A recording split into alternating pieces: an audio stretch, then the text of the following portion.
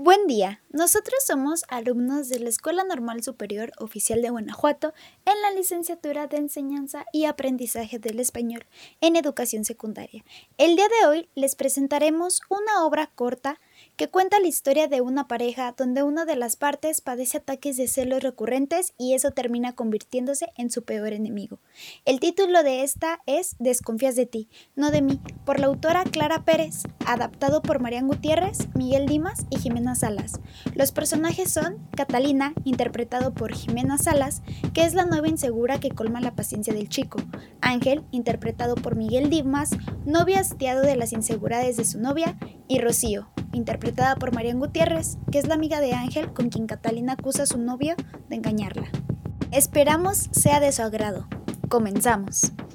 Ángel y Rocío hablaban animadamente en el salón de la casa de Ángel, cuando de repente entra Catalina. Rocío, ¿te acuerdas cuando íbamos al circo y nos escapábamos para intentar tocar a los animales? Claro que me acuerdo. Más de una vez nos sacaron regañados, obligándonos a volver a la carpa. Era muy divertido. Ser niños es algo mágico. De pronto se escucha una puerta y entra Catalina con cara de molestia mirando a Ángel de una manera nada agradable. Hola, amor. No sabía que vendrías. ¿Qué cuentas, hermosa? Perdón por molestar. No sabía que mi novio estaba ocupado. ¿Desde cuándo te molestas cuando estoy con mi amiga Rocío? No sé. Como ahora Rocío siempre está, la que debe de sobrar soy yo, ¿no? Bueno, yo me voy y los dejo para que hablen. Te llamo luego, Ángel. Cuídate. Discúlpame, Rocío. Está bien. Luego hablamos. Rocío sale de la casa y Catalina se sienta en el sofá como si nada pasara. Ángel, molesto, se para frente a ella. ¿Quieres explicarme qué significa todo esto? Rocío es mi amiga de toda la vida. ¿Quién te crees para venir a hacer insinuaciones y a incomodar con tus celos? Cada vez es más difícil soportarte, Catalina. Todo lo que hago es malo. Para ti cualquiera es más importante que yo.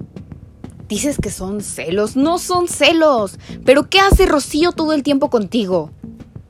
Yo conozco a Rocío hace mucho. No seas histérica. Si hubiese querido estar con ella, tú no existirías. No voy a dejar de tratar a mi amiga porque tú veas historias donde no las hay. Bueno, quédate con tu amiga. Aquí la que sobra soy yo. Catalina se levanta sin dejar que Ángel hable y se va de la casa, cuando de repente suena el teléfono de Ángel. Bueno, hola, eres tú. ¿Qué pasa ahora, Catalina? ¿Que te dijeron qué? Mira, yo no voy a discutir eso por teléfono contigo. Estás mal. Eres una celosa crónica. Ahora es porque me vieron en la salida del cine. Mañana porque no respondí el móvil. Mejor ven a la casa que necesito hablar contigo. Ángel se queda en silencio revisando su móvil hasta que suena el timbre de la puerta. Se dirige a abrir y Catalina entra, esta vez con cara de víctima y tratando de suavizar la situación. Hola, amor. Ya estoy aquí. ¿Qué quieres que hablemos? Por favor no vamos a pelear. Tú insistes en que veo cosas que no son. Yo te cuido, pero no porque sea una celosa tóxica. Anda, deja de pelear y vamos a comer un helado. No vamos a ir a ningún lado. Siéntate y escúchame, Catalina. Catalina, resignada, se sienta, mientras que Ángel, aún de pie, comienza a hablar. Lo siento, Catalina, pero yo ya estoy cansado de tus historias que no son ciertas, de que veas cosas donde no las hay, de las acusaciones, que creas que puedes perseguirme, acosarme, que todo el tiempo pienses que te engaño. Catalina intenta interrumpirlo diciendo: Amor, eso no. Guarda silencio, Catalina. Ahora me dejas hablar a mí. Es obvio que aquí hay mucha desconfianza, pero no es que desconfíes de mí, desconfías de ti misma. Eres tan insegura que no crees que puedas tener una relación donde la persona sea leal a ti. No crees merecerlo, pero no puedes.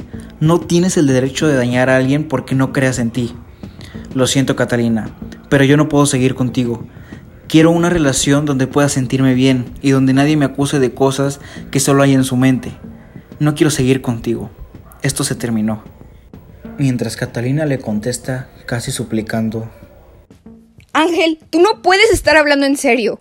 Yo no tengo miedo. Sí confío en ti. Pero si tú dices que hay cosas que cambiar, yo las cambio. No me puedes dejar así.